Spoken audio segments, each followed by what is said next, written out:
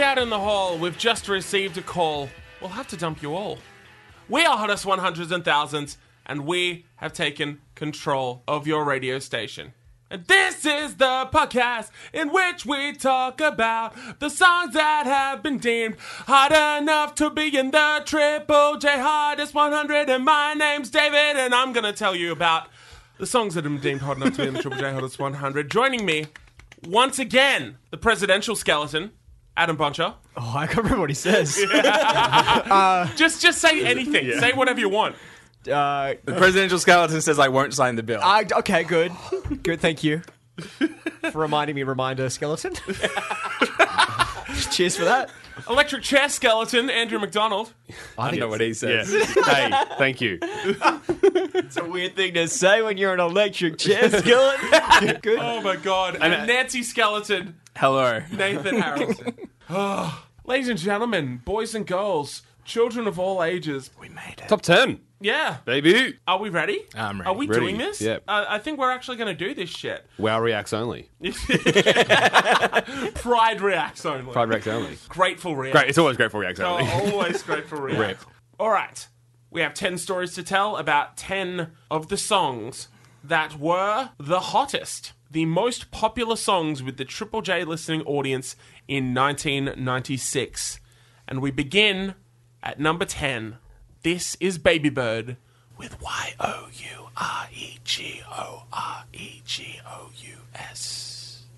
I might have spelled that wrong. You did. Yeah.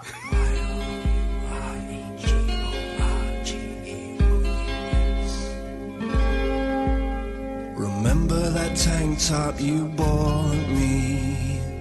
You wrote "You're gorgeous" on it. You took me to your rented motor car and filmed me on the bonnet. You got me to hitch my knees up and pulled my legs apart. You took an Instamatic camera and pulled my sleeves around my heart. Because you're gorgeous, I'd do anything for you.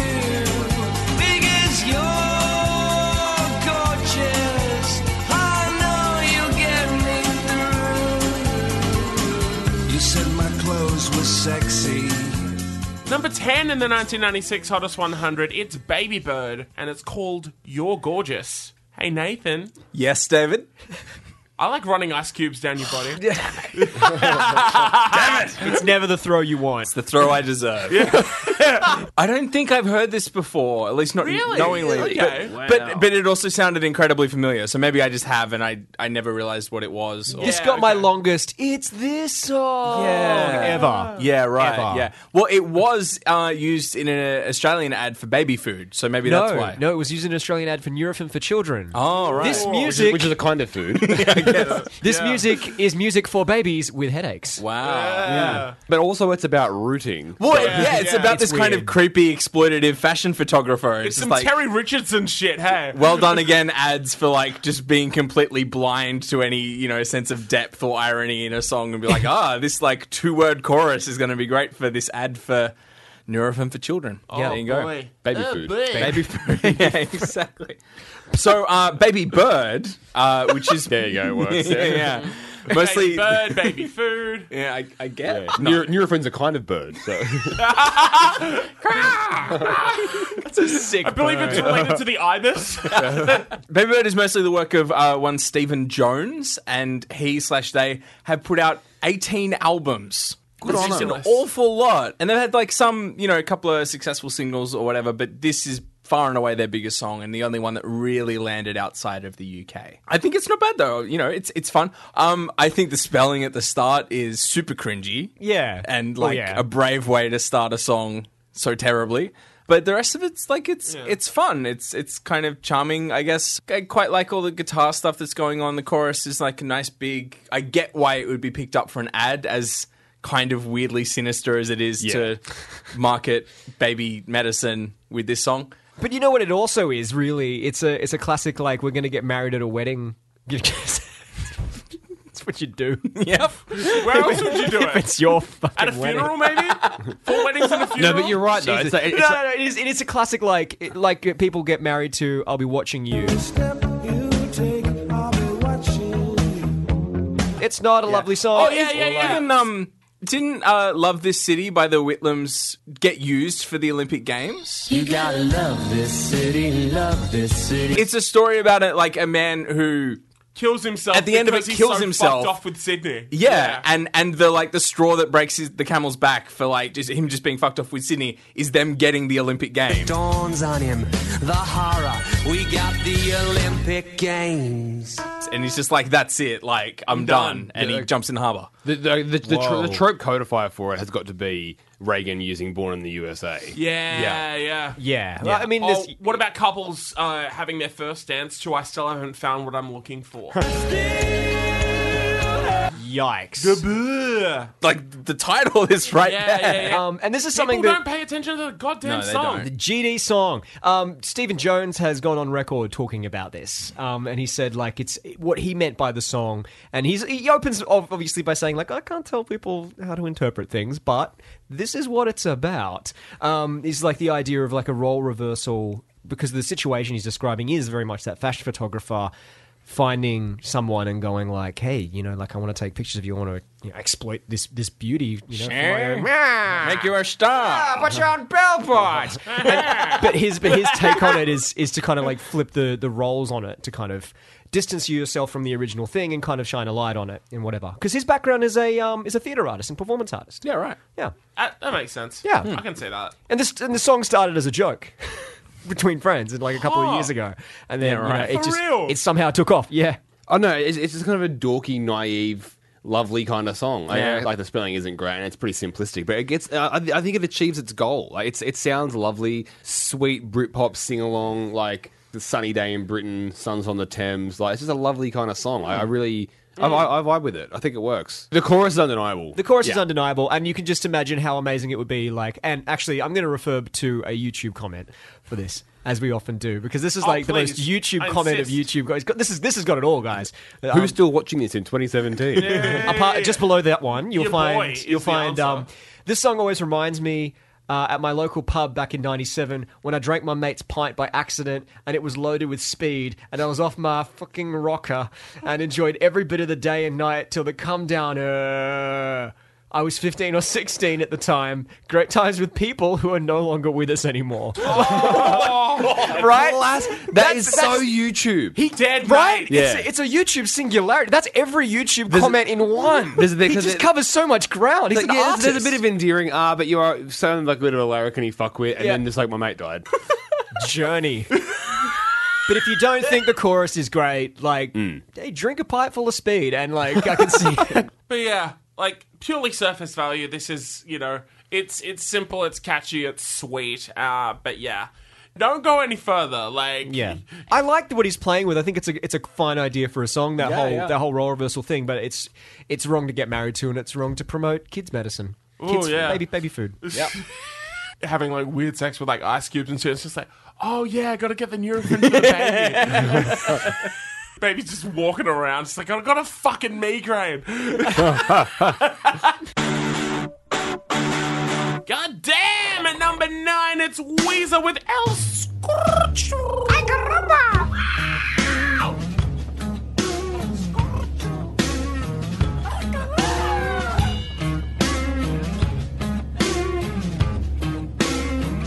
Goddamn, you half Japanese girls do it to me every time.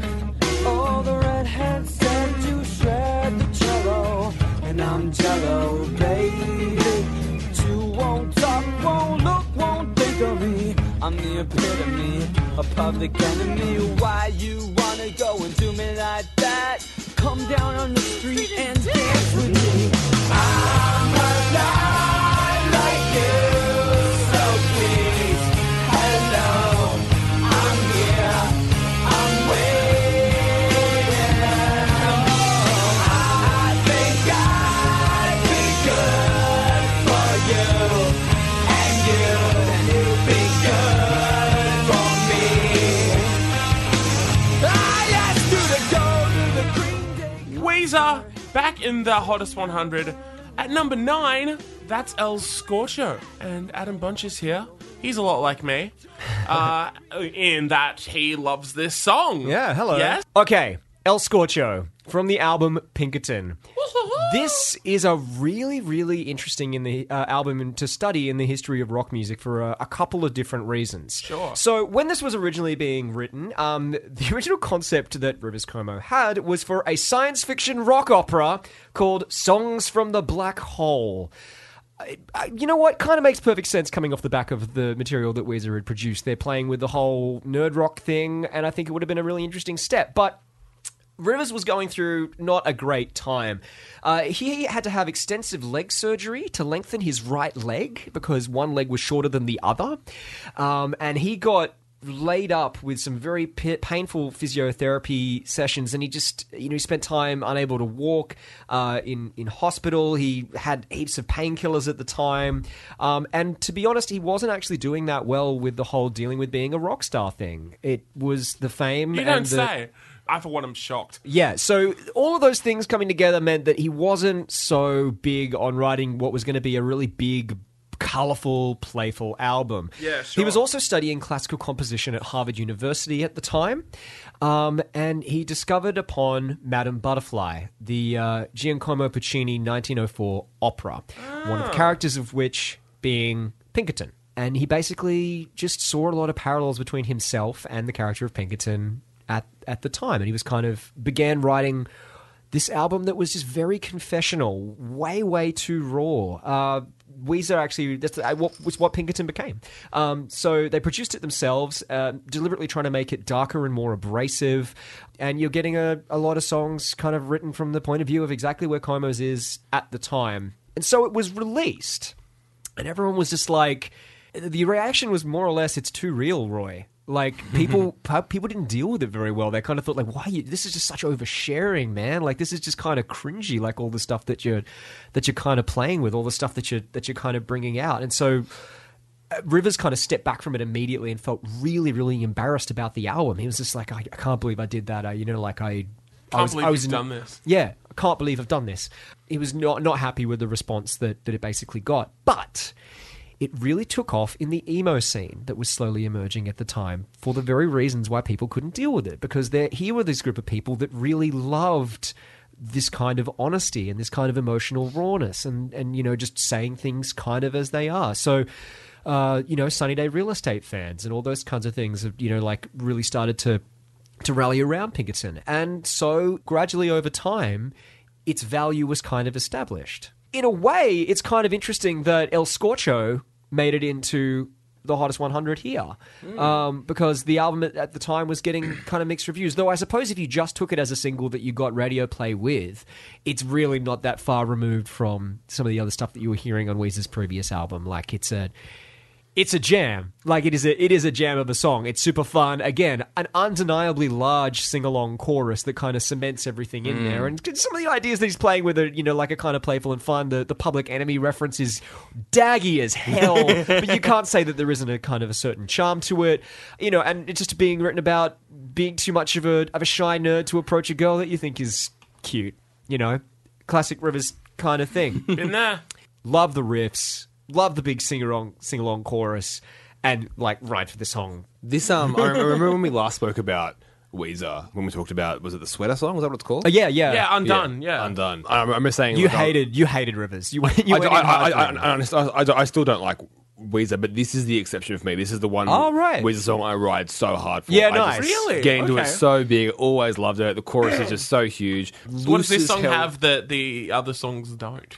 I think it's more that what this song doesn't have, which is that sense of like the presence of Rivers as this ironic, dorky, cool guy, and this one I just feel like it's just like there's something to it. It's just heaps of fun. This one is just like how stupid is it? I can't talk about it. I got to sing about it and make a record of my heart. And it's just like, yeah, man. Everybody who's like a sensitive dork who wants to create art has been in that position where like you don't feel comfortable articulating your thoughts, but you feel comfortable articulating them in a song or a poem or a work of art or a story or whatever. Yeah. And that's a really relatable feeling, I think. And like the loose as hell riff that kind of just meanders, like doesn't really, like in the verses, doesn't really go anywhere. His lyrics kind of weave in and out of that as well. It's like almost like it's very much like we don't really want to be here. We'll just play.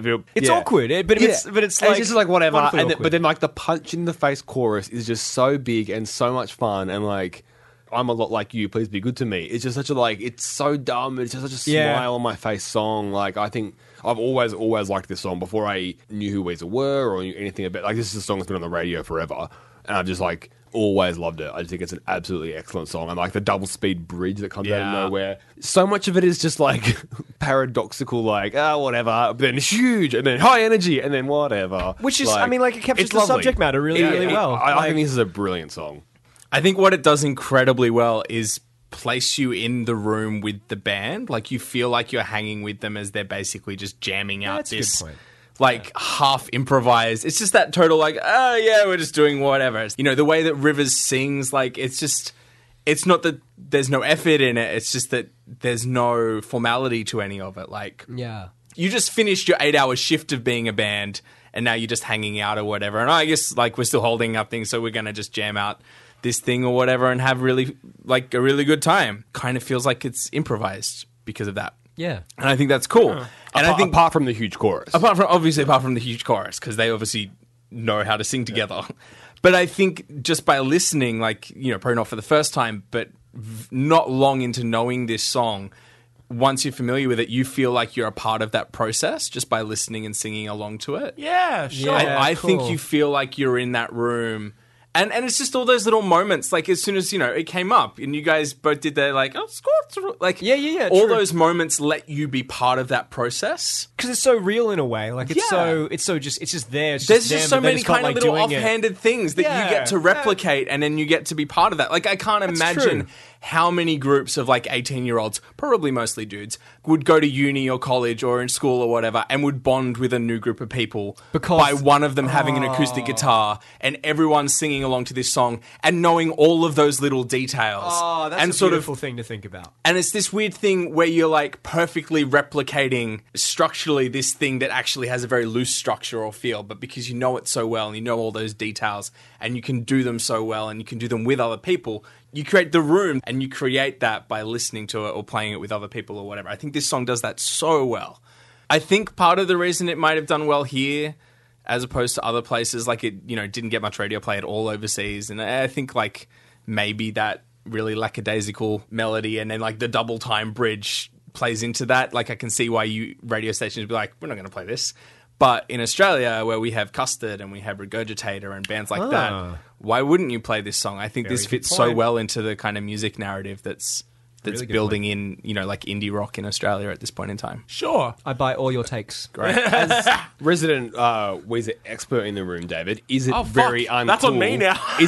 Is this song considered to be uncool amongst their thing because it was a big hit? No. All right, good. Like, I think it's kind of beloved. Like, Good. Like, I don't think they're one of those bands where it's just like, oh, the singles are so passe, you know, like the album cuts where it's at. Weezer have that kind of fan base where all of their singles are pretty beloved. There's something about this song that has endeared probably more than a lot of other songs from this era. There's that kind of looseness and, you know, when you hear it for the first time, the unpredictability as well. It's also kind of rousing and all-encompassing and endearing, even though, it can also be like, oh, why don't girls like me? Which is, you know, kind of the alma mater of Weezer, if you will. It is music for weirdos that don't know how to talk to girls. I've been a weirdo that doesn't know how to talk to girls my entire goddamn life. I'm predisposed to loving Weezer. It's in my DNA. I got. Yes, we all thought of it. I got awkwardness, incompetence inside my DNA. Came to you very quickly, David. Oh, hey. Well, more than I'd care to admit. What's that piece of paper sticking out of your pocket? Can I just see that? Did you write that on the bus? But yeah, no, I love Weezer. I love this song. I also love the reference to pro wrestling. Yes, there is one. Watching That's Grunge right. leg drop New Jack through a press table. Johnny Grunge and New Jack were both wrestlers in ECW. Extreme Championship Wrestling, and they were known for incredibly graphic and violent and full-on hardcore pro wrestling. So yeah, this refers to a specific thing where Johnny Grunge did a top rope leg drop onto New Jack through a table and yeah, just snapped the table in two. But yeah, I bonded over a friend of mine because when this came on, like at a party or something like that. Are you the guy from Nathan's Story? No. No. I wish. It's a shame. But yeah, after the New Jack threw across the table, I just casually just went, ECW. And he's just like, you get what that means? I'm just like, fuck yeah, dude. I love that shit. I think it's semi-related to what Nathan was talking about. Yeah. The point was, El Scorcho brings people together. It really does. Yeah. It really does. So, what friends have you made through Weezer, dear listeners? Hit us up. Yeah, hit us up. At number 8, ladies and gentlemen, the late, great Allen Ginsberg. This is the Ballad of the Skeletons.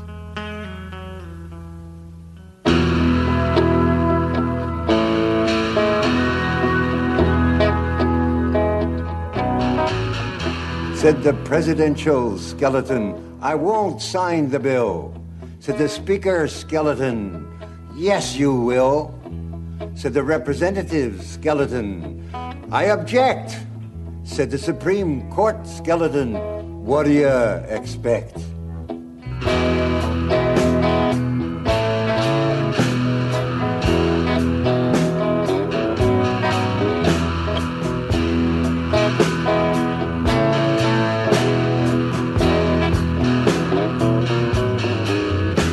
Said the old Christ skeleton, care for the poor.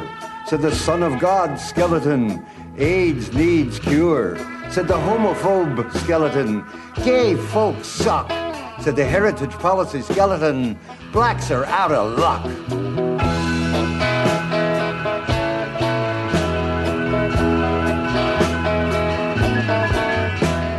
Mr. Allen Ginsberg, that's something I never thought I would say, in the Hottest 100. It Probably continues. One of the biggest surprises since Tom Jones, I would say. So yeah, number 8 in the 1996 Hottest 100. Blow, Nathan, blow. What do we got?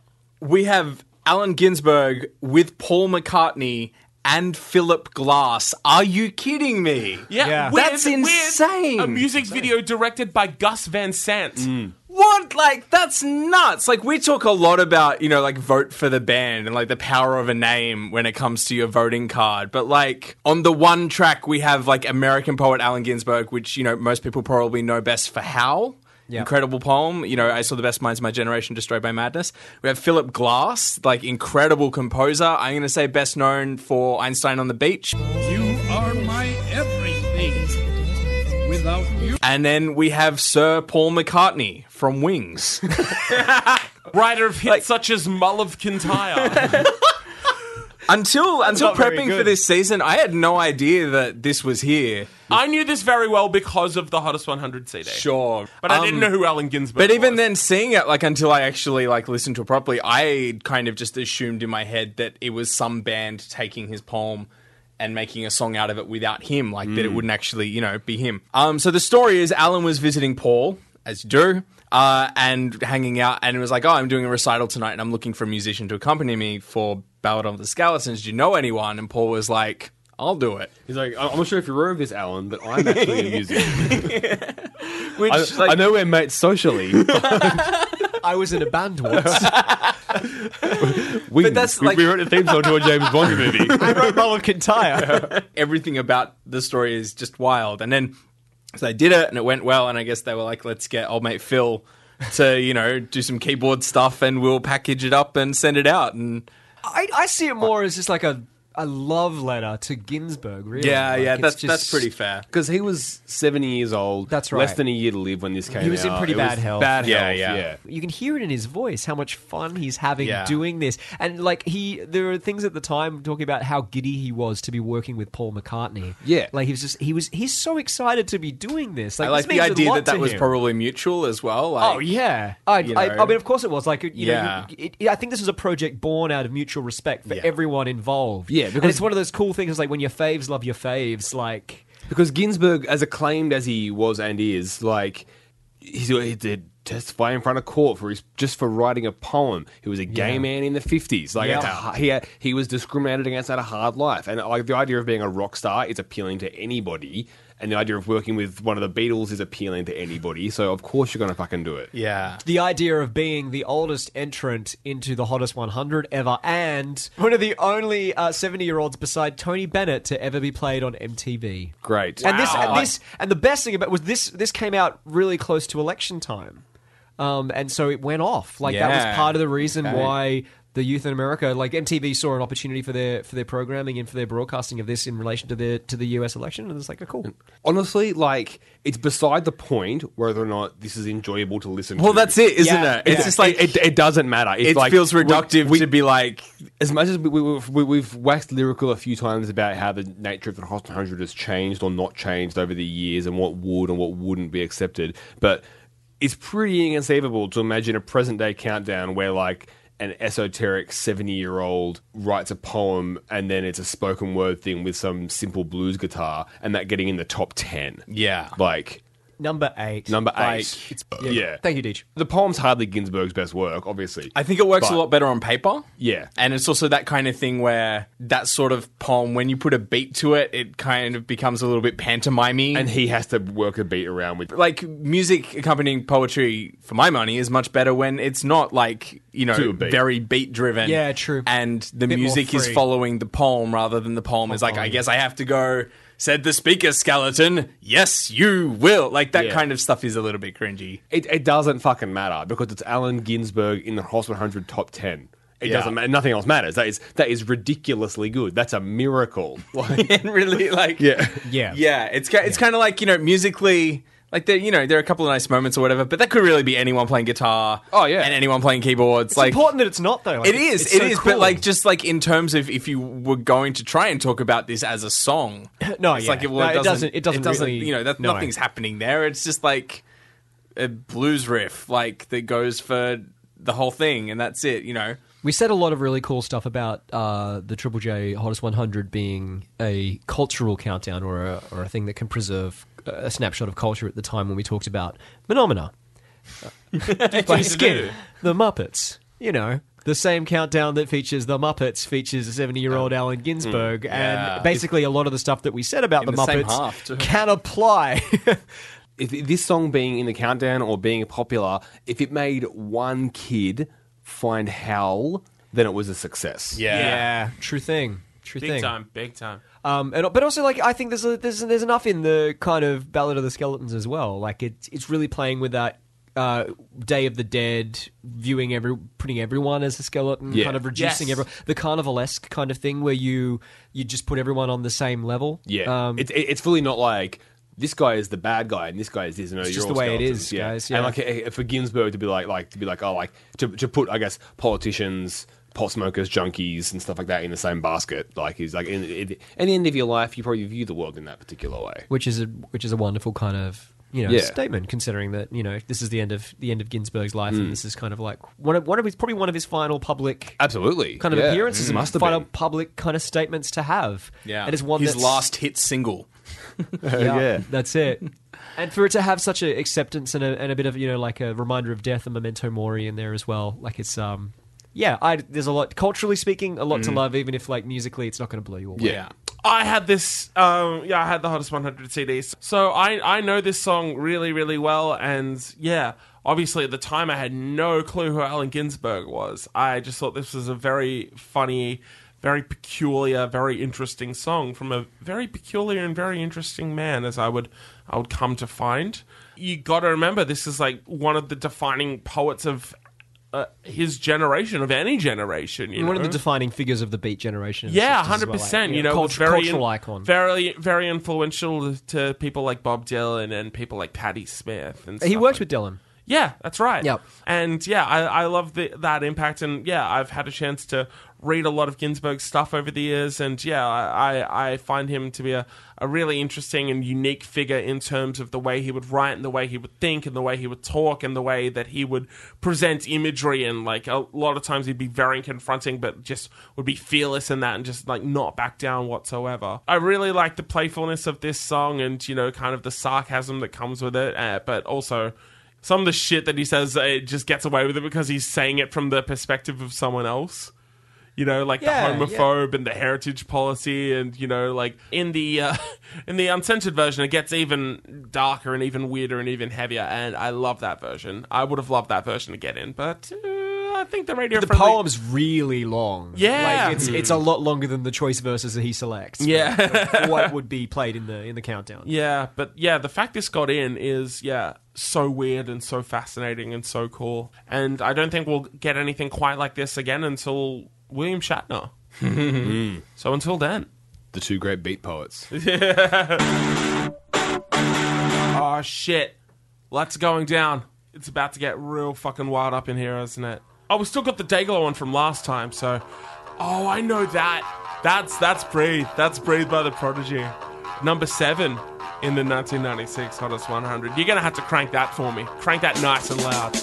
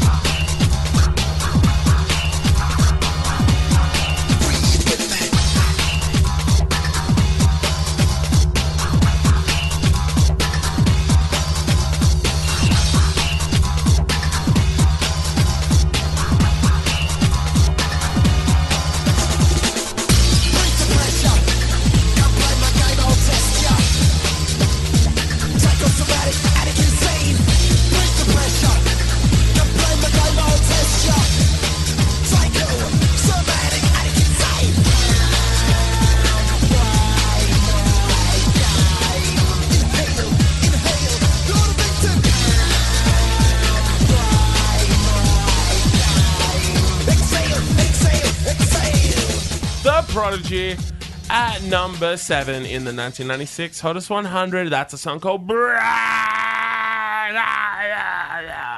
That's its full title. Mac, you've wandered the fat of the land. You've raved to the grave. Breathe the pressure, if you would.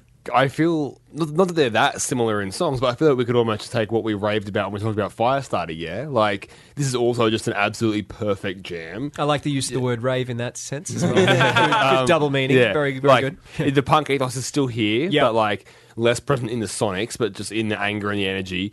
Keith's like kind of whinging moans that he like drones on that have been slightly modified in the things, punctuated by like Maxim doing the like, "You're the victim!" Like the Wu-Tang Sword sample as well. Yeah. Yep. Like, it's just more of the Prodigy being the best. Yeah. Like, Yeah. it's just that big beat, high energy, just like, obviously the actual, I guess, the riff. It's so bouncy. It's got such a mad bounce to it's it. Right, so the hypnotic, very isn't first it? one, Yeah. it's just Yeah. like, it's nothing but hype. Yeah, It's just like, oh, all right, yeah. all right, Oh, what it's we're going doing. down. And again, it's come back to what I've said about the Prodigy before. They just have a way of selecting that one hooky bit of melody, and then it's just like, bam, that's it.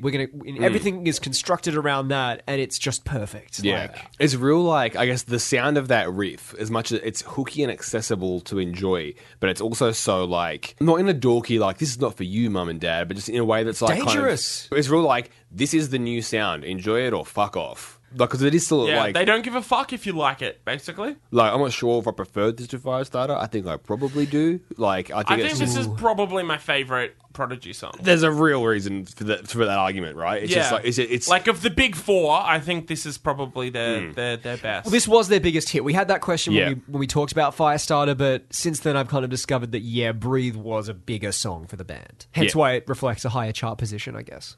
I don't have very many words to say from it that aren't just like, holy fuck, I love this song, I fucking love the project, Yeah, I fucking love just Fat a Albert. lot of screaming, a lot of shirtless screaming. This song, yes, great, yes. Everything else just kind of seems rather superfluous to that. Like it's just like that's all there is for me when it comes to this. Like normally I've got even if the shit that I like, I've got miles of things to say. I've got take upon take, and here it's just not. It's just like fucking listen to it. It's so sick. I think, I mean, not to disagree with that because it's give me the words that I don't have. Nathan, well, I please. think there's a real elegance to the arrangement as well. Like there's so many pieces thrown in there and so many like little vocal snatches of phrases and stuff. But like they're just laid out so elegantly. It's all part of one sort of fluid idea that just shifts between different modes of aggression. True. I think that's amazing. I think as well, I love that not unlike Setting Sun by Chemical Brothers that we talked about a few weeks ago, it has this middle part that just sort of completely drops away, but they serve completely different functions. Whereas I think in Setting Sun, you know, which is all this sort of frantic anxiety happening around you and then the floor drops away and you're left just... you know, your stomach is just lurching. Yeah. Because Breathe comes from inside, right from the first riff. It's a hype from inside you. I like that a lot. And I think when the middle bit where it just sort of pulls away, that's like you've thrown a few punches or whatever, and you're catching your breath and you're wide-eyed and you're panting and you're staring and you're just about to go back in again. Like it's just that rage coming from inside as opposed to Chemical Brothers is like outside on top of you, but this is all like, it's that aggressive sneer they do so well, but it all comes from inside you. It's not, it's just like, oh God, I am the violent one. I had no idea until I listened to this Prodigy song. I saw these bodies around me. Yeah, People have just exactly. leveled. The bodies have hit the floor. Yeah. That's it. Breathe finishes and you look around and you're like, shit, did I just kill everybody? Yeah. That's not Red Dayglow. That is blood. That is blood.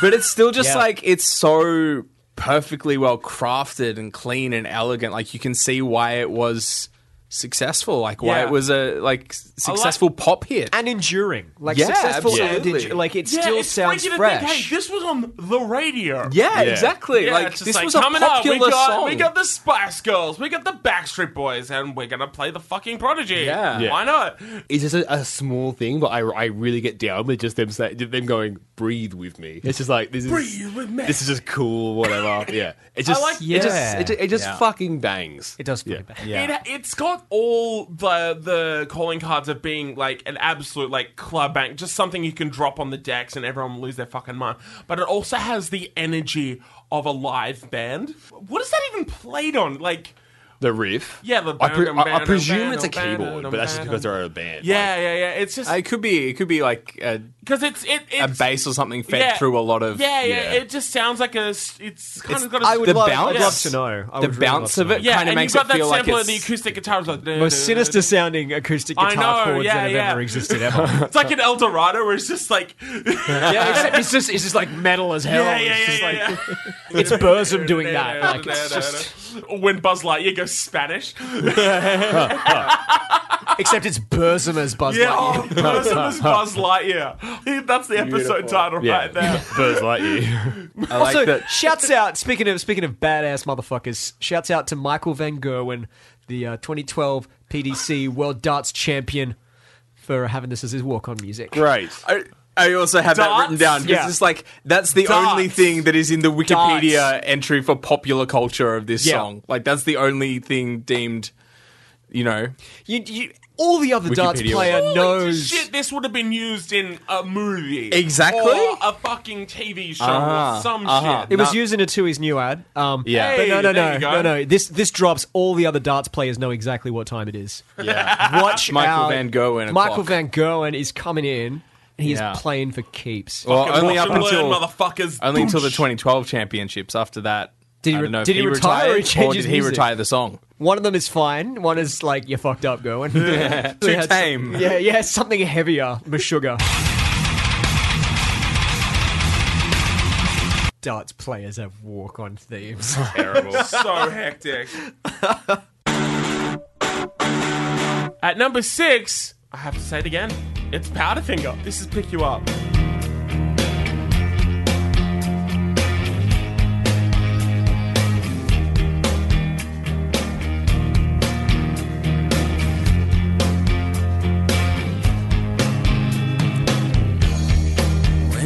set to throw in your hand. When you are far from home,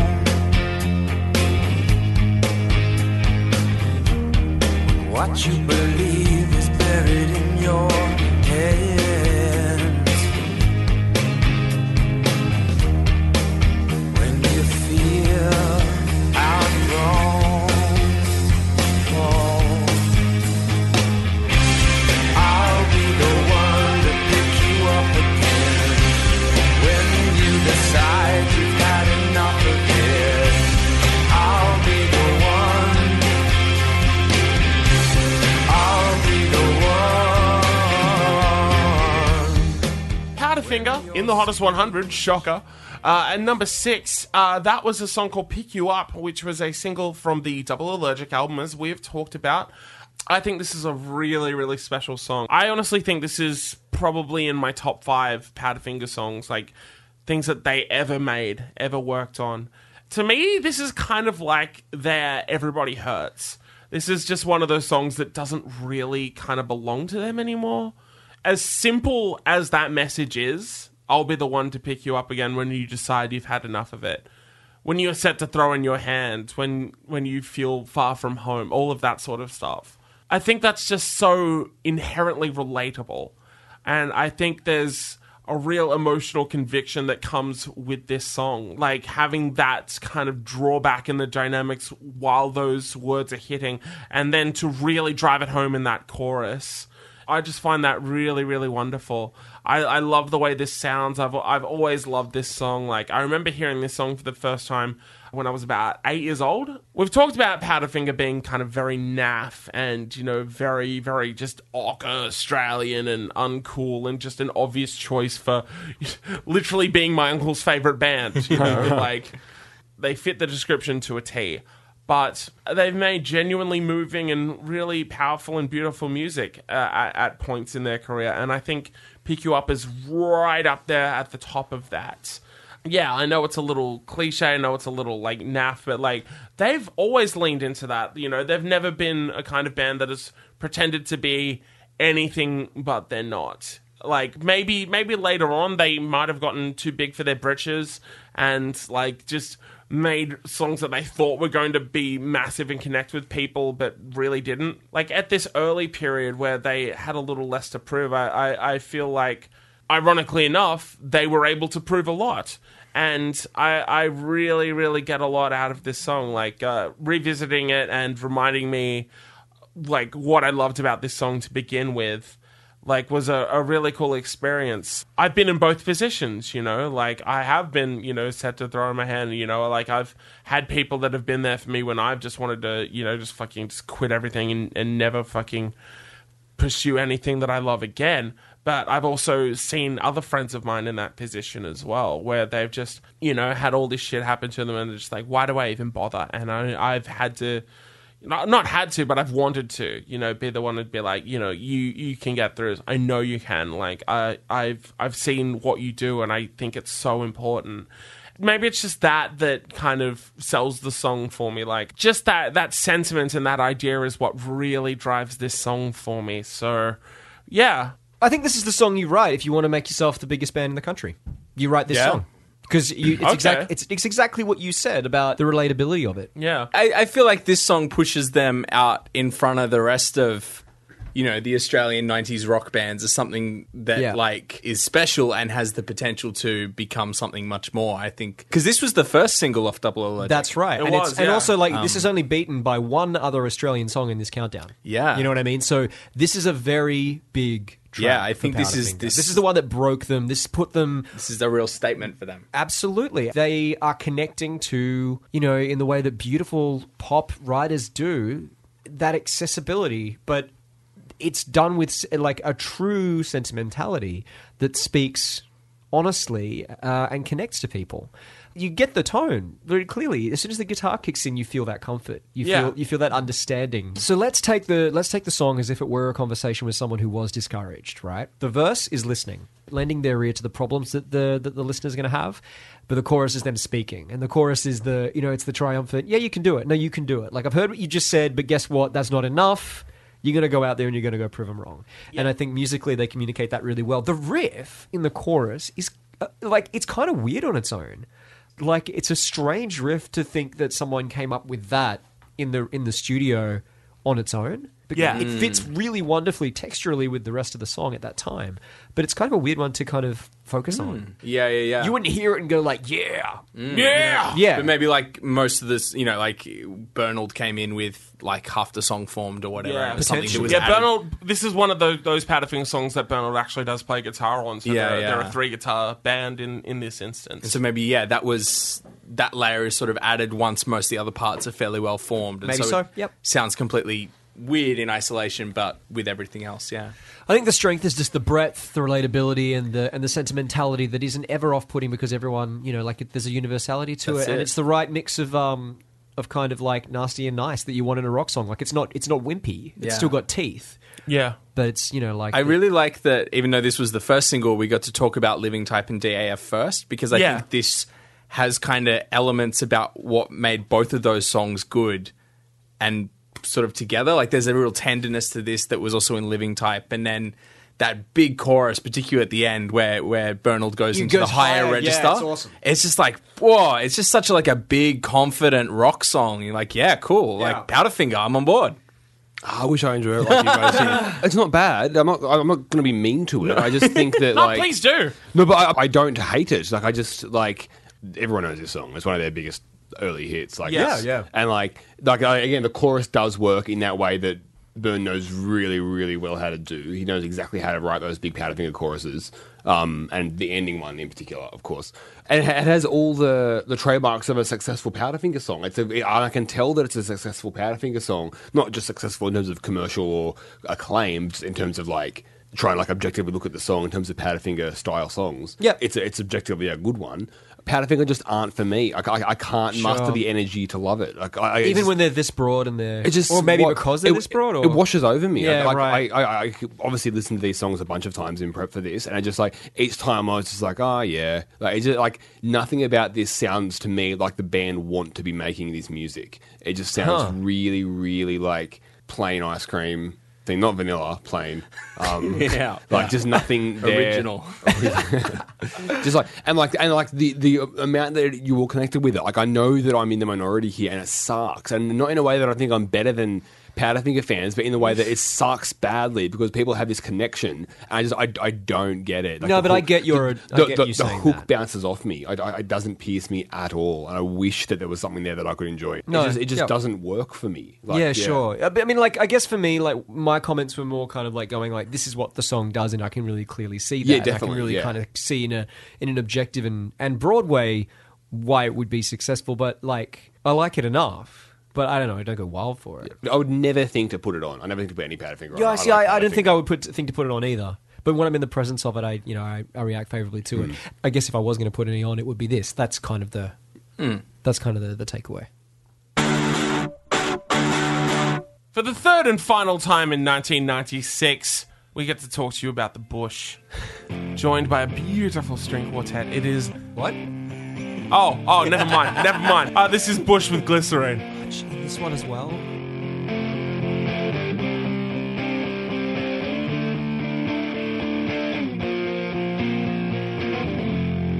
Must be your skin, I'm sinking in. Must be for real, 'cause now I can feel.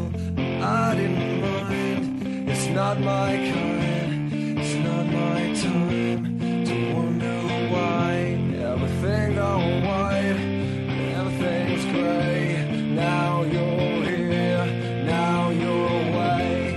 I don't want this, remember that. I'll never forget where you're at. Don't let the days go by. Glycerine,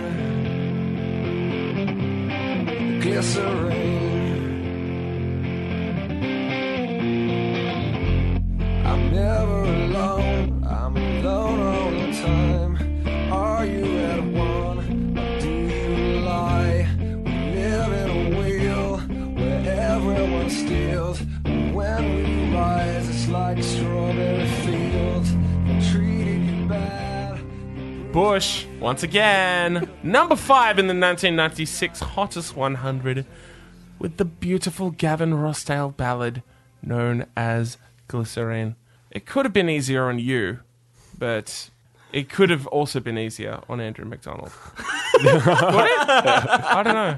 Could post-grunge as a feeling be more purely articulated? Like, there's 4 guitar chords, one, like, dude, sexy voice, putting that on. And the guitar tone, too. It's not an acoustic. Yeah.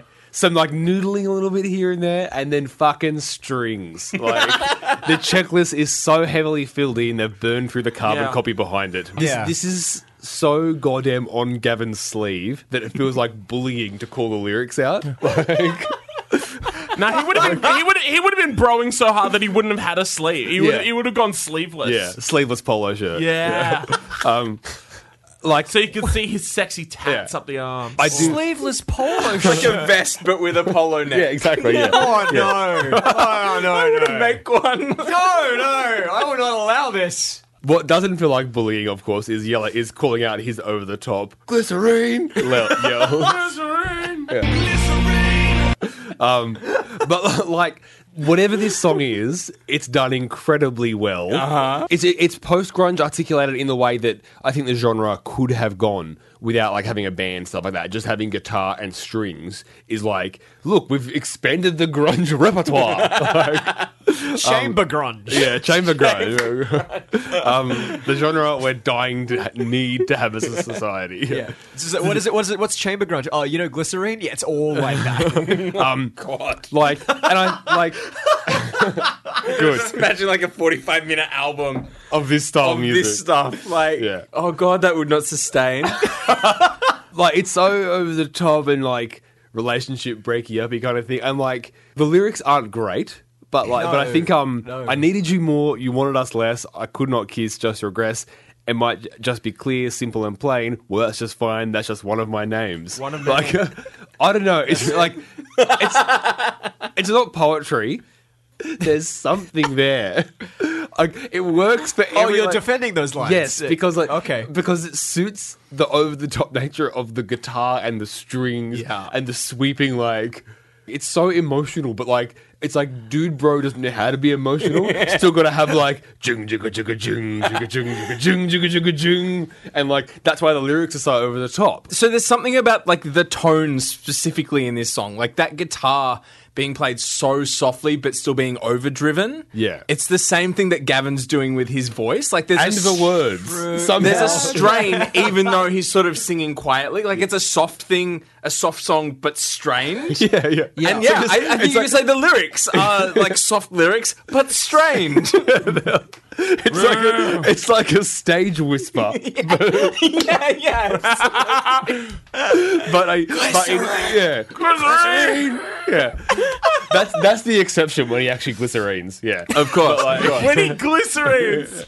Yeah. But it's just something about like those tones. I spent a while thinking, and then obviously with like then those, you know, beautifully clear strings coming in over the top. Sorry, Adam. No, that's okay. You could take all the parts of this song and give it to any other band and it would sound so completely different because it's not about what they're doing, it's how they're doing it. Yeah. With this kind of half sensitive, half like macho dude straining, like they're trying to have like a foot in both worlds, and it's just I'm not going to say it doesn't work because here we are.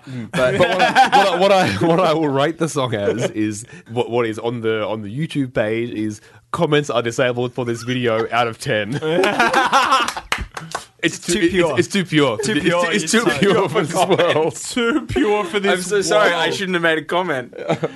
Yeah, Adam, David, my new bush friend. Yeah, fucking A. We've talked about this in the past, the idea of alternative rock and grunge acts from, I guess, this era that have a very distinct sound, and then will do a song that is out of character, and that song will become their biggest hit. It is fucking strange to think that, you know, this kind of restrained Baroque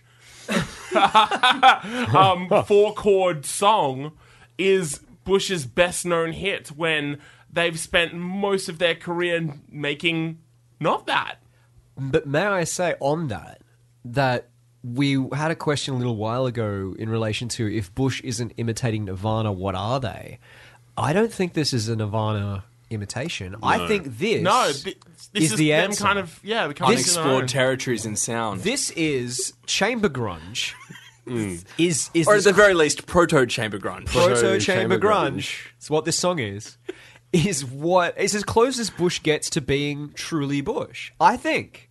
And I think it makes a degree of sense that this is also their most popular and biggest song. I want to put forward the idea that doing something original is not the closest they've been to being Bush. It is the furthest they have strayed. It's antithetical. This is the non-Bush. Yeah. This is the city. They push past the not Bush city limits. God. Wrong and right doesn't factor into it when you talk about Bush, baby. Exactly, yeah. Yeah. Comments are disabled. Comments are what am I going to say? Comments are disabled. Yeah, like, what can you say? Like, it's just...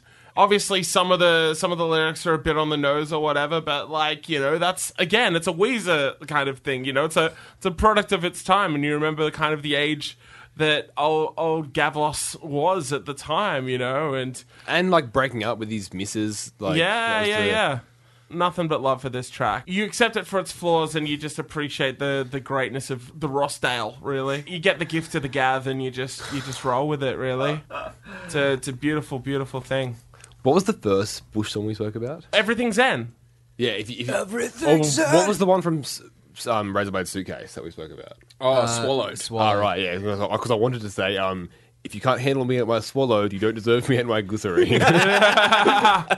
It was fucking worth the build-up. Jesus fucking Christ. Shut it down. Next track. Comments are disabled. Comments are disabled. Comments are officially disabled. And number 4, it's the Butthole Surfers. This is...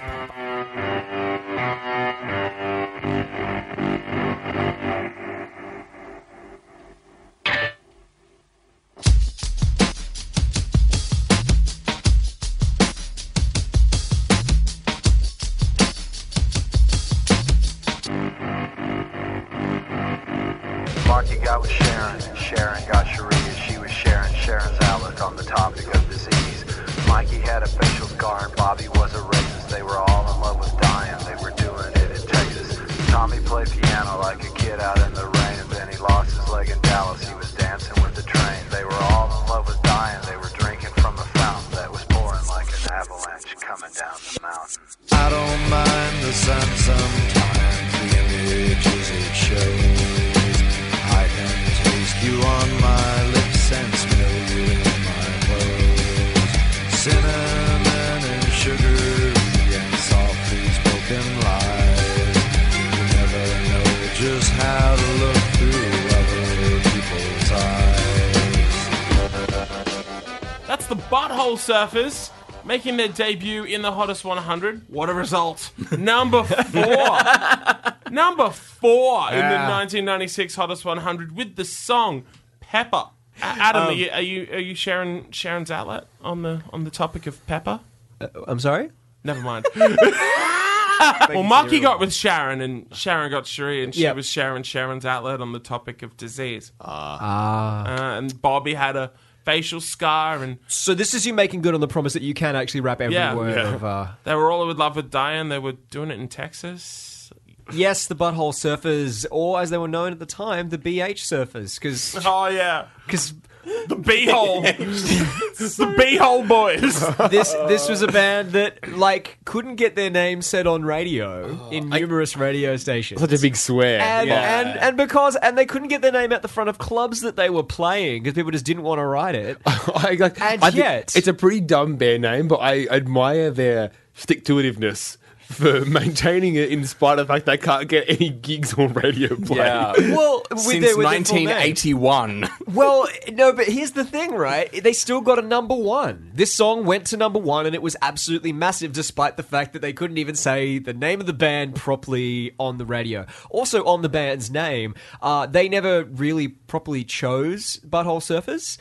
They went through numerous aliases previously. As Nathan said, they've been around since 81. Like, they've been around for a long time. time, and they had a real cult following. So some of the names that people would have known them by are the Dick Clark 5, 9cm Worm Makes Own Food, the Vodka Family Winstons, Ashtray Baby Heads, Fred Astaire's Asshole, the Right to Eat Fred Astaire's Asshole, and the Inalienable Right to Eat Fred Astaire's Asshole. God damn. But someone introduced them as Butthole Surfers incorrectly one time when they were playing a gig based on... It was one of their songs. How'd you screw that one up, fellas? They I'd have called them Butthole Surfers. Ladies and gentlemen, the Chaswatters! Also, who introduces bands? Bands just get up and play. Not in 81. All right, fair. Different time. Things don't change. Ladies and gentlemen, the Rolling Stones. Sorry, the Butthole Surfers. Well, they had a song called Butthole Surfer, and they think that's where the confusion came. Like you do. So, these guys got started. Haynes and Leary, the two kind of classic Fox and Gimbal for the Butthole Surfers. Detective Fox and Gimbal. So they were doing a bunch of weird stuff back in the day, such as publishing magazines called Strange VD, which featured photos of abnormal medical ailments with fictitious humorous explanations for the diseases. Yeah, they seem like they're like culture jammers. Yeah, Like, they made clothing emblazoned with Lee Harvey Oswald's image. A big driving force for the band actually getting started was one of them was working as like a lawyer or something, and they got caught with one of these magazines that he made with the diseases and the descriptions at work, and they're like, well... You're fired. Like this is you're fucked. You're just not working here. It's for a case. They've been going around since the early 80s and had a really strong cult following. Kurt and Courtney actually met at a Butthole Surfers gig. There you go. That's how it happened. Kurt Cobain, I knew Kurt was a fan. big time fan. He lists them in one of his diary entries where he talks about these are the greatest albums ever made. Butthole Surfers make it in there. The Nirvana fans would have, at this point... Yeah, would like that Would have been- that yeah. kind of material is released around now? It's not too weird to say that. I don't know for sure, but it's potentially there's a signal boost there. There's a bit of a bump. But also like we can't say that for sure because this song was also just massive. Yeah. It's just a really, really big song. Just another weird piece of trivia while we're in that kind of territory. While in San Francisco at the end of the tour and without a place to live, the band collectively decided to move to a small town outside of Georgia where they made a hobby of stalking the members of R.E.M. Here's me. Hi, guys. At one point, they planned to leave a parked van in front of Michael Stipe's house with Michael Stipe, despite the hype, I still want to suck your big long pipe, painted on the side. I'm getting that tattooed That is on my throat. Yeah. that is wild. Yeah. So at this time, they've signed to a major label. So it's a weird time for the band because a lot of the people who knew and loved the Butthole Surfers previously were kind of like, accusing them of sellouts at the same time as they were finding the success. And they just basically said, like, look, man, Capitol Records comes to us and they give us a check for a lot of money. Like, we don't have to stalk Michael Stipe anymore. Like, That was barely paying the bills. That's how they were. The other thing that this band were really known for was their live shows. There's a particular show in '86 in New York City where just a few of the things that you can name that happened at this show included cockroach confetti, fake blood, wearing dresses, tearing off said dresses, wiffle bats filled with urine, and live sex acts. I think They I were really- fucking Sex wild. acts. Yeah, I think I really like this band, but from the distance of like Wikipedia. Yeah, academically like it, Yeah, Butthole yeah, Surfers yeah. is maybe the right place to go. There are blogs upon blogs of people just talking about Butthole Surfers gigs, like saying like, what forum questions like, what have you seen at a Butthole Surfers gig? And just wildness. And by this stage, you have to go like, well, how much of this is actually fabricated and how much isn't? Doesn't matter. That's part of their legend. That's part of who this band is. Which brings us to the song, which I think is a bit of Jam City. Like it's... Oh, it's yeah. This is a things, van but- parked out the front of Jam City. saying Jam City despite the hype.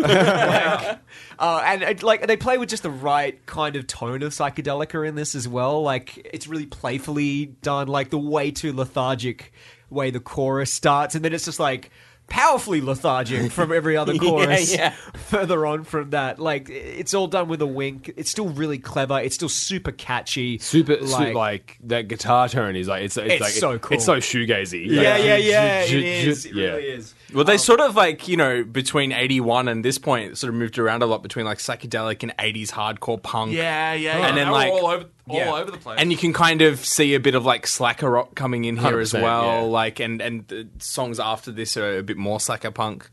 No song really sounds like this, and it's such a 90s song. It's such a perfect like Triple J 90s core song. Such a perfect like So Jay in the 90s. So Jay in the 90s. Yeah. And it's perfect to be in the top 10 of the 1996 countdown. This is exactly where this kind of song is going to be found and where it belongs. I when this song started, like that, they had that riff. I'm like, oh, that's that riff, and then like the verse came in, and it was like vaguely like tickling my nostalgia bell. I'm like, what's this song? What's this song? I'm with you. I had the same thing. And then when the I don't mind the chorus, sun sometimes. when that kicked in, like maybe the most Oh I've my ever God. been washed over with nostalgia in my entire life. I haven't heard this song for 15 years at least, and I remember like there was no way I was ever going to come across this. I'm not looking at Butthole Surfer's Discogs. It doesn't like the song Pepper. Obviously, the name doesn't ring a bell. No. And just like I just sank into the chair when this was on. I listened to it like 3 times back to back. I couldn't get over it. It's just like I adored this song so much as a child. I loved it.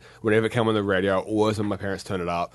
It is so beyond me to talk about this song because it was just I loved it so dearly as a kid. I haven't heard it in 15 years. I'm not being like over the top here. No. I nearly cried when I heard it. I haven't felt this kind of triggering emotional response to a song I haven't heard in a long time.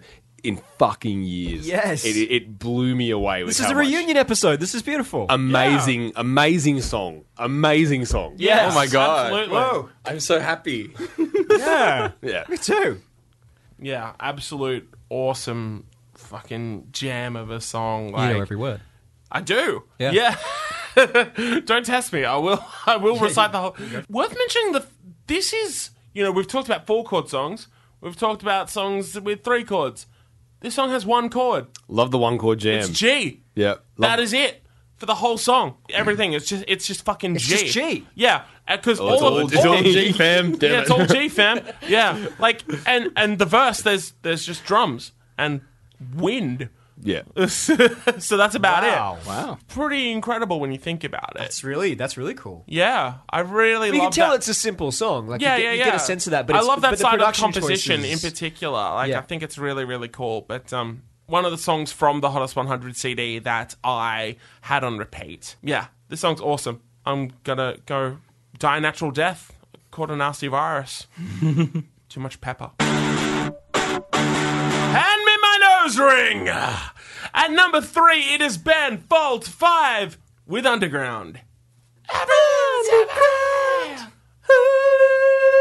Was never cool in school. I'm sure you don't remember me. And now it's been 10 years. I'm still wondering who to be. And I'd love to mix in circles, clicks, and social coteries. That's me. Hand me my nose ring. Can we be happy? Show me the mosh pit. Can we be happy? We can be happy underground.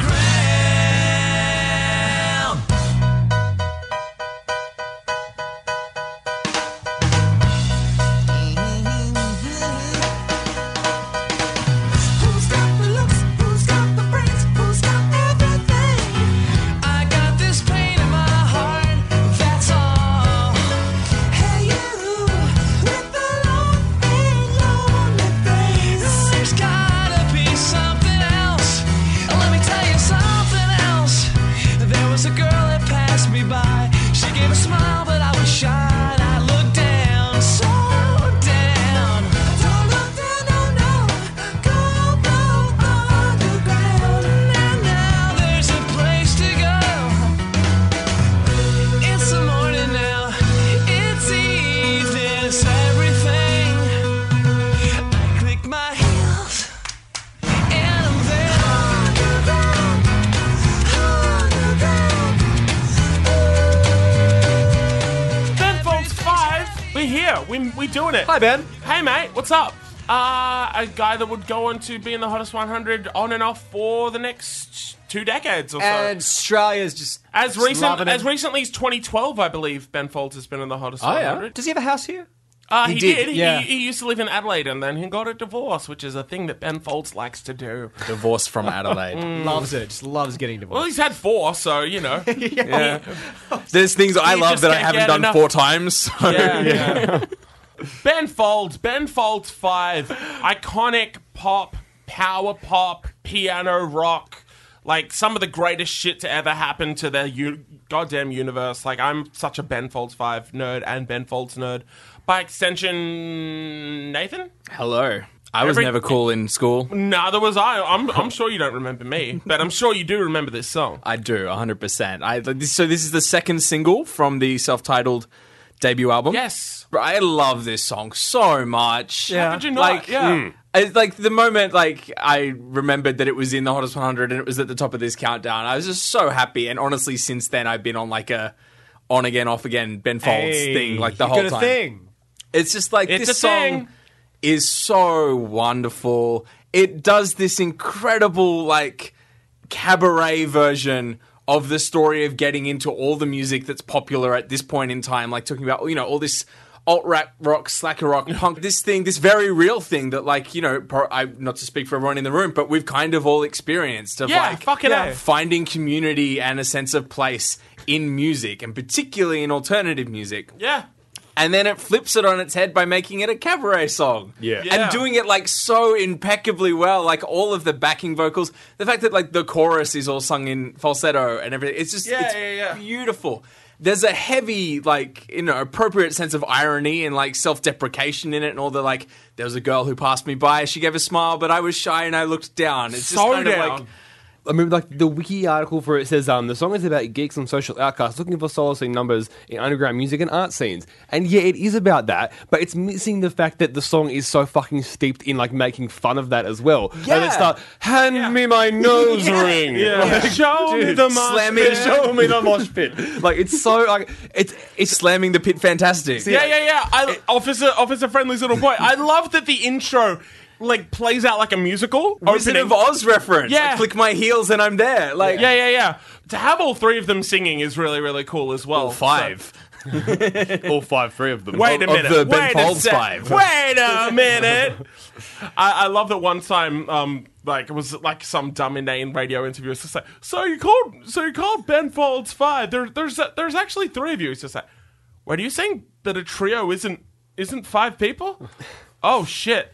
I've screwed this one up big time. I'm gonna have to go to the label. That is the appropriate way to respond to that. His surname is Foldsby. Yeah, exactly.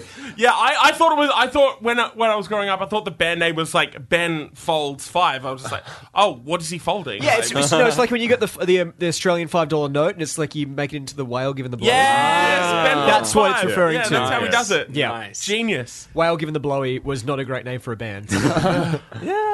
I'd see him, I Prove me guess. wrong, children. Yeah. That was actually one of Butthole Surfa's alternative names. Yes, definitely.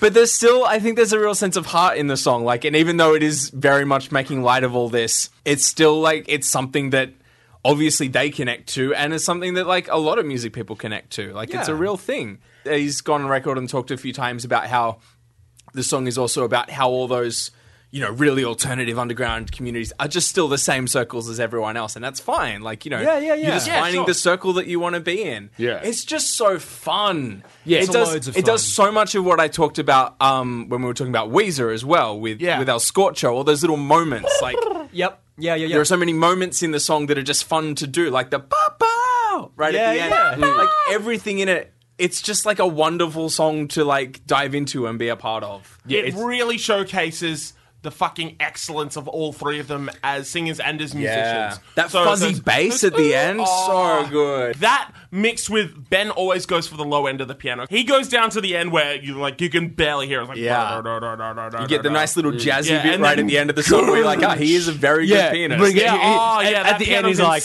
I'm going to show off that I actually know how to play the piano. So this song is just a jaunt. It's it's a jaunty walk with your mates. Amazing, like super funky drums, and then goes into that jazzy bit at the end as well. Like huge sounding drums, huge sounding bass, and like having the Robert and Darren like harmonizing as well is just really cool. And then having Ben go over the top of that, like everything is heavy. It's industrial. It is kind of like the Dirty Three, where the three of them know exactly how the others work, and when they're in a room, you can't beat it. To get to have seen Ben Folds 5, was it like a literal childhood dream? I met Ben Folds after that show, and he's just like, I saw you, man. I was just like, what? And he goes, so, I only get to look out of the crowd every now and then, but I looked out during Underground, and I look out to the front row, and there you are just screaming, everything's heavy! I was like, that was me. Beautiful. I was just like, oh, I've been waiting to see this since I was like 8. So I was just like, oh my God, I hope it's worth the wait, man. just super chilled, just like. Of course he is. Yeah. Perfect song. One of my favorite bands of all time. One of my favorite songs ever. Like, I know I say that a lot, but like, I genuinely fucking mean it because fuck it, we're up here. We're up here in the hottest end. There are only 2 songs hotter. What could they be? At number 2. I'm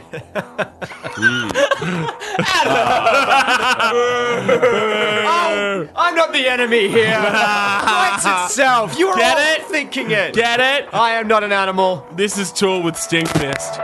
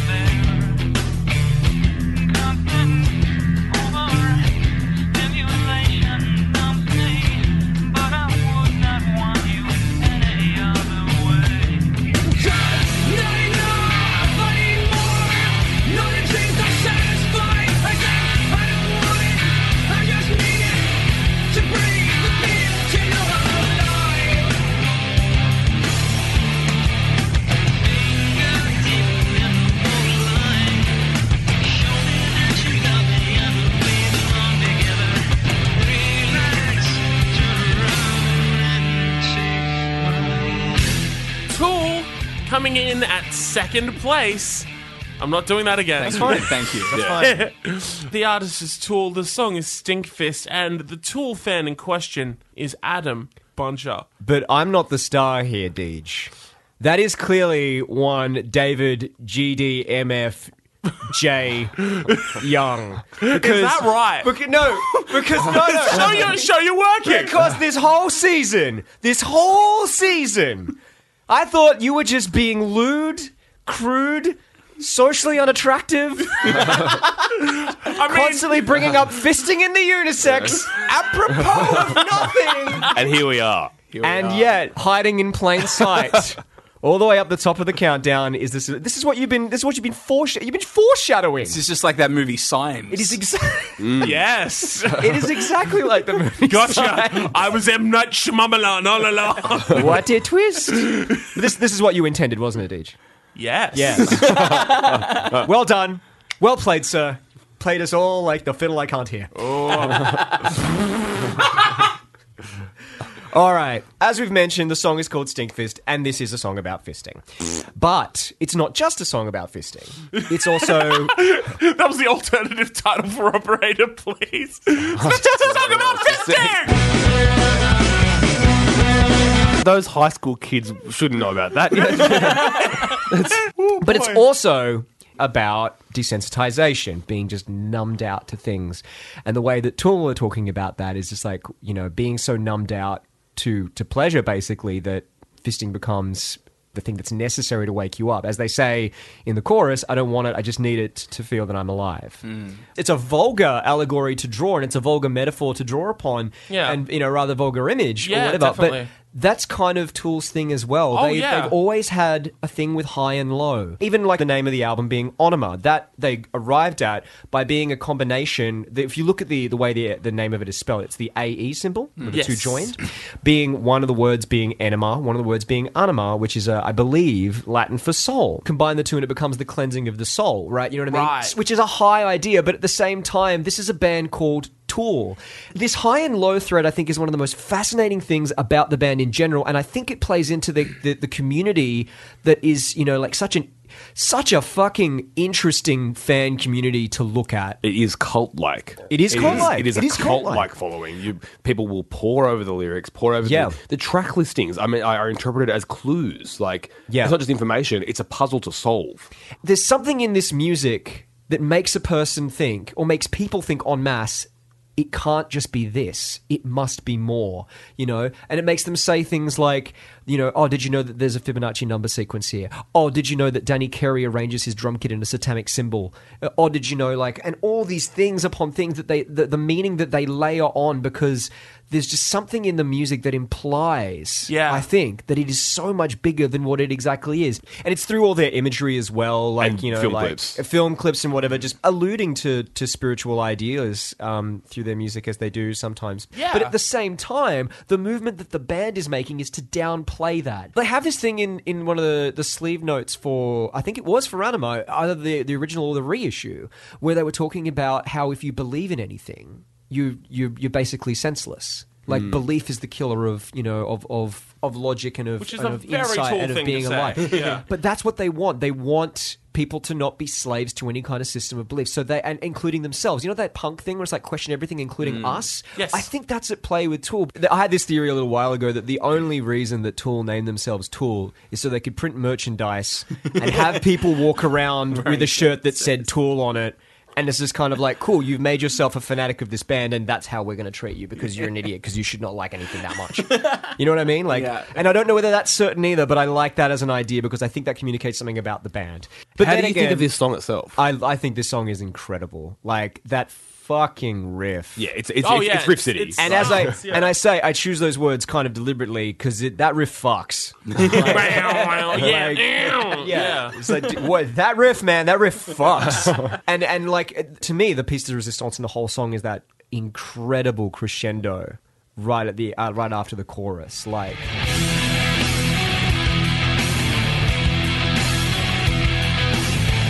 It's way too easy to draw an orgasm comparison, but it's there. You know what I mean? It's all about the second half of the song. It's such a huge release. It's just massive, and it sounds so good. The way that it just drops into it, I had not heard this song in a while, but in listening to this again, my breath was taken away by that moment. It's absolutely wonderful.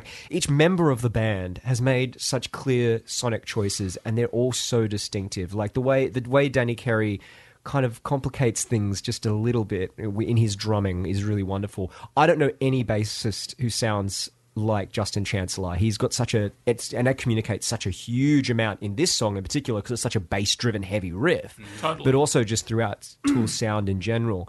And then you've got Adam Jones on the guitar, and Maynard, who's bringing a beauty. Yeah. He's a beautiful singer, and yet that's kind of goes against this music that's influenced by grunge and influenced by metal, and sitting in neither world properly, which is interesting in itself. I think this is the first time I've really considered Tool's sound in context, and it's pretty interesting.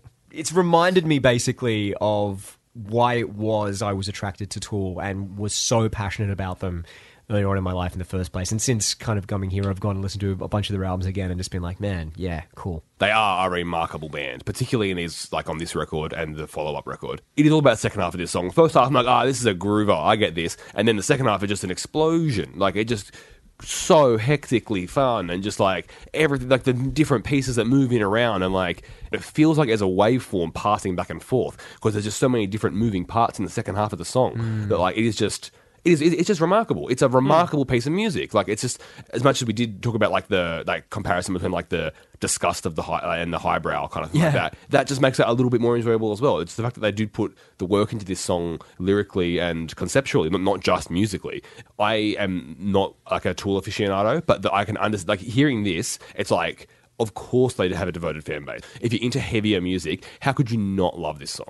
100%. You don't realize the influence of that approach that Maynard has to vocals until you, I don't know, go to the Bald-Faced Stag on a Thursday night and see so many fucking bands try to sound like him, hey? Like, That's so true. many. You see all these bands that, you know, have grown up listening to records like this and learnt that, you know, that there is, you know, a way to channel very gentle and very melodic vocals through what can be very intense and very coarse music.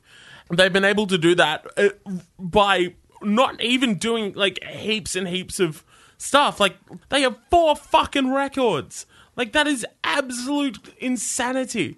Anytime there's even a mumble, it's just like, oh, Justin might have, like, played one bass note towards a new Tool record, and everyone's just like, oh my fucking God! Yeah. It's been 11 years since the last Tool record, and people are still waiting every goddamn day. And I think that, you know, it again goes back to how big Tool made themselves in terms of the ideas that they played with. Oh, and yeah, I think, 100%. And I think that's probably, like, arguably another way that they, like, I think Tool can be influential simply from that point of view. Like, because they... Yeah.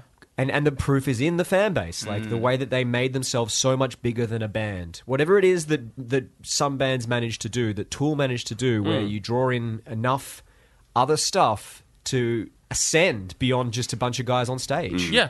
Your music stands for something more. Yeah, totally. So, as far as this song's concerned, I remember hearing it first time and just being really kind of excited about the idea of this music. Like, I kind of retroactively got into them after really getting into A Perfect Circle. And then I was just, okay. I remember Rage one night was just like, we're doing a Tool and Perfect Circle special. I'm just like, oh, cool. Did they, like, tour together or something? and then I was like, wait a second. Oh my God! Yeah, it's like, that was a very early realization. It's just like, oh, a person can be in more than one band. That's great. Right? That's beautiful. Just imagining you seeing that, like, at the end of Planet of the Apes, when it's the Statue of Liberty. But that's, oh my God! You maniac! What I love about this song, and, like, I'm not a big Tool guy. I enjoyed listening to, you know, those 3 and 10,000 You're not Days. Tim the Toolman Taylor. I'm not. But this song doesn't.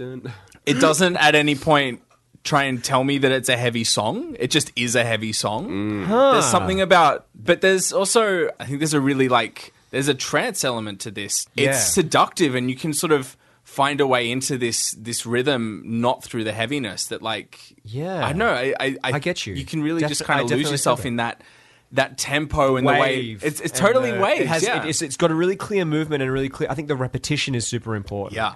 Those elements of the song really get me, and I really like that. Yeah, cool. Hang on a sec. Was that? Play it again. Let it run.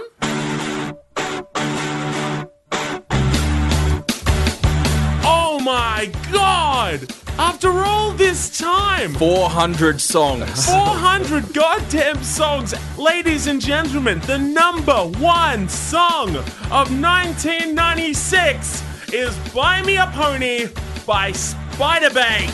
Don't you wanna be a personality, an ocean in the sea? But you'll never make it if you can't shake it, so don't miss thinking, just try and make it. And I want you to know you don't have far to go, so we'll use all your dough to buy new clothes and see what flows and powder your nose for those photos. You're almost on your way to popularity, and we'll teach you to play with icy stare and punk rock hair and beatnik flair. We'll take you there, 'cause there's nobody else like you, and we sure care just what you're doing after we've gone our separate ways. Spiderbait at #1 in the 1996 Hottest 100 with Buy Me a Pony. Give it up. Ew. Give it up. first Australian band to ever hit the number 1 position. But also, one of the best fucking songs of the 90s. Get in, get out, get that shit done. I remember reading Hi-Fi Days, the very incredible book by Craig Matheson about Australian rock in the 90s that followed like UMI, Silverchair and Spiderbait in particular, kind of focused in on their careers in particular. And Janet was kind of talking about how she was obsessed with Sugar Rush, super fast, super tight songs. It's just like, nah, fuck another chorus, just go. If we can get it down to like a minute, fucking perfect, let's go. And I love that. There is nothing in this song that does not need to be in this song. It has trimmed all the fat. It fucking charges at you. It fucking blows your brains and then it is gone. It's just a fucking start to finish mosh pit. It is awesome. You can see why they were kind of, I don't know, like maybe they were underdogs at the point and it was just like, oh, you know, like people love this song, but will they get around it? They got around it. They got around it real fucking hard. And this was like 8 years before they had their big actual commercial hit with Black Betty as well, which would also make it into the top 10 of the Hottest 100. People in my grade would just say, oh my God, this band's so cool. What's their story? And I was like, strap in. Gonna take you down to Finley Town. I'm gonna play you a bit of Ivy. Let me tell you about Apples. the bait. Spiderbait are one of, in my opinion, the best bands that this country has ever produced. I love them. I always have. I always will. I've been listening to them literally since I was a kid. Like I've said in the past, I can remember running around fucking, might have been like a Toys R Us or Uncle Pete's or something like that, with a giant bag of Smarties listening to Stevie. They're underrated single from 1999. Yeah, I've gotten to see them a few times, and every time it's just like, God damn, what a fucking... We don't deserve this band, hey? God damn, that is a pure memory, and that is a pure expression of Spiderbait. They are a young kid on a sugar rush going hectic in a toy store. This song... Yeah. Like, oh, yeah, especially this song. Yeah. Shaking my damn You remember those head. competitions like Cheese TV used to do where it's just like, you get to go to fucking Johnny's toy fuck or whatever, and like... Can I not? Ideally, I would like to not go to there. Go to a toy store with that Front fucking... page of a newspaper is like, Johnny's Toy Fuck shut down. Owner, like, didn't see it coming at all. But yeah, like, Jade and Ryan would just be like, you get like 90 seconds to run through and grab every fucking thing that you want. Like, you can just imagine fucking and fucking kid just fucking pulling shit off the shelves. You get so many of the same biker mouse from Mars. Worth it. I will take 95 Street Sharks. Just fucking, oh. Yes. Oh, man. Give me all those dodgy rebooted Thunderbirds and get them in my trolley. Where's our dodgy Street Sharks reboot? Or our gritty Christopher Nolan Street Sharks reboot? Get me all the Austin Powers masks. I would pay foolish money to see a gritty Street Sharks reboot. Oh my God, that would be huge. This would be if I was George Harrison funding the Python movie. Yeah. Oh man, I'm sorry I had to pull back to Johnny's pure. toy fuck. But like this, like if you don't like this song, you're listening to the wrong podcast because this, like, how can also, you you're not a love dickhead. it? How can you not love it? Please stay. We need the to listens. This is just 100 perfect seconds. Like the mean guitar tone, the cram groove drumming, like his vox, obviously, like it all just rules. Like this is so perfect a winner. It's fun, it's Australian, it's perfectly aligned with the Triple J ethos of like a middle finger to the major labels. It acknowledges the pleasure that comes with pop rock music. It's ideal for being here. There might be songs that we all prefer as people, as individuals, but you cannot complain about this being number one. This is a number one of the Hot 100 song. Straight up, this is pure number one Hot 100. Imagine the barbecues. Like, imagine being at the barbecue, and I think you'd have a feeling. Because, you know, we're getting further and further into the countdown. You're like, you haven't it's just buy like me a pony either yet. they've gotten up here or they're not getting in at all. Yeah, which would be what an injustice. And then it comes on after Tool. Yeah. And it's just like 100 seconds of everything in this barbecue is like the happiest it could possibly be. In much the same way that we talked about Wonderwall, it's like, of course that was going to be number one. And like, there's nothing about this song, I think, inherently, when you look at it as a song just to listen to amongst every other song in the year, not ranked, not placed amongst each other and, you know, told to fight it out in a cage fight. Just on its own, you don't look at that and go like, that's a number one of a countdown. But when it's up there, you're like, of course it's a number one of a countdown. Whereas I think like Tool, for example, you go like, that could well be, because it's you know, the craft is there, and it's also, it just seems like more of a number one of a countdown song. But like, the fact that this is the number one of the countdown is super, super special. Like, you have to learn to appreciate short songs in much the same way as you have to learn to appreciate really long songs. Like, we're all trained to, I think, instinctively, just through the way that we go about music most of the time, unless we, you know, like, punk is like the first thing you ever listen to just go like, well, you know, 3 minutes feels about right.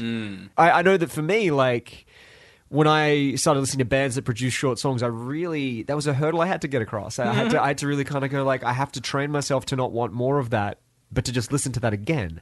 I think it's really fascinating that this got to number one. Like, I think in a way, because there are things about it that it could easily not have been.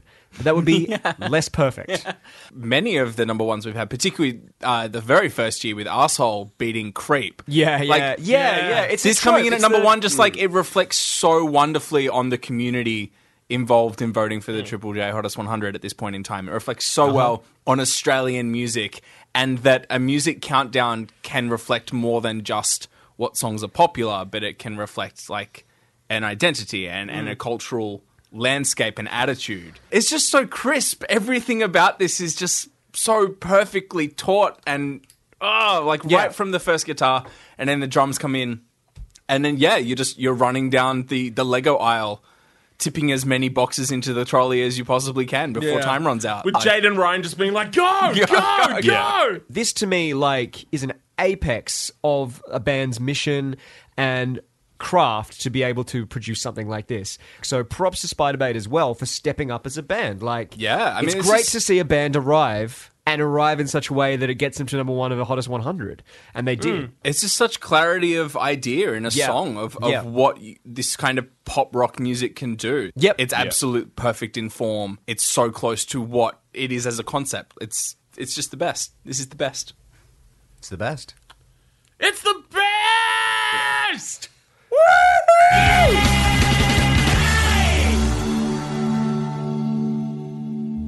That brings us to the end of yet another episode of Hottest 100s and Thousands, and the end of season 4!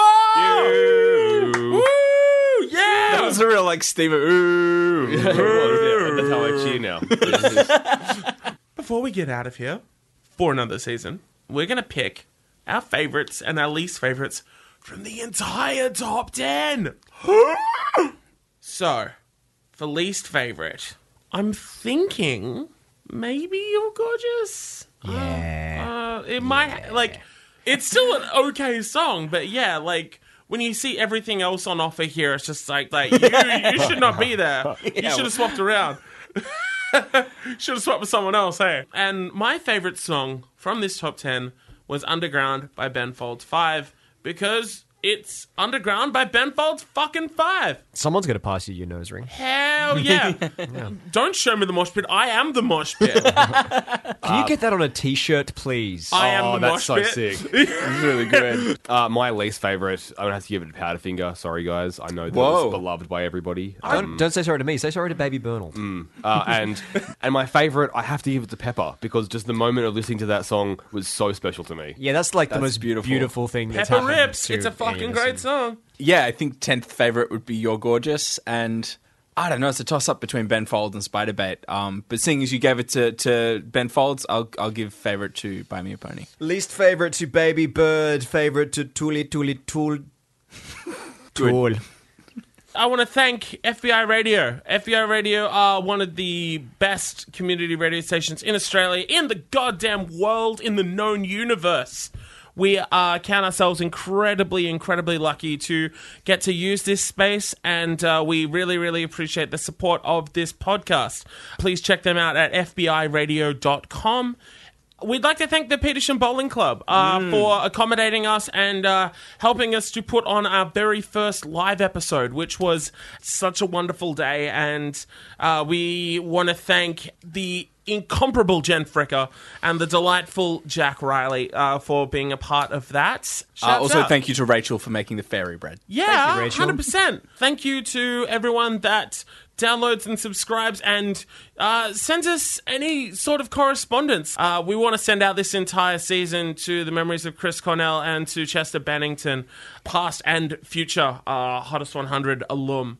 And yeah, to everyone that has listened and, you know, maybe gets anything out of what we do. It's the best fucking feeling in the world. We love doing this, and we hope you love it as well. So, on behalf of Mr. Adam Buncher, See you season 5. on behalf of Mr. Andrew McDonald, See you there. and on behalf of Mr. Nathan Harrison, Bye. my name is David James Young.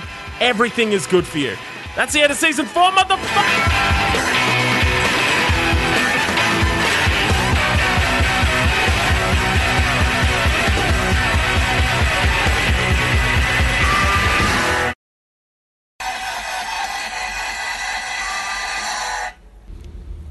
All right. Cool. That's the end of the season. So, season 4, episode 20. Wait. Season 4, episode 20. 420.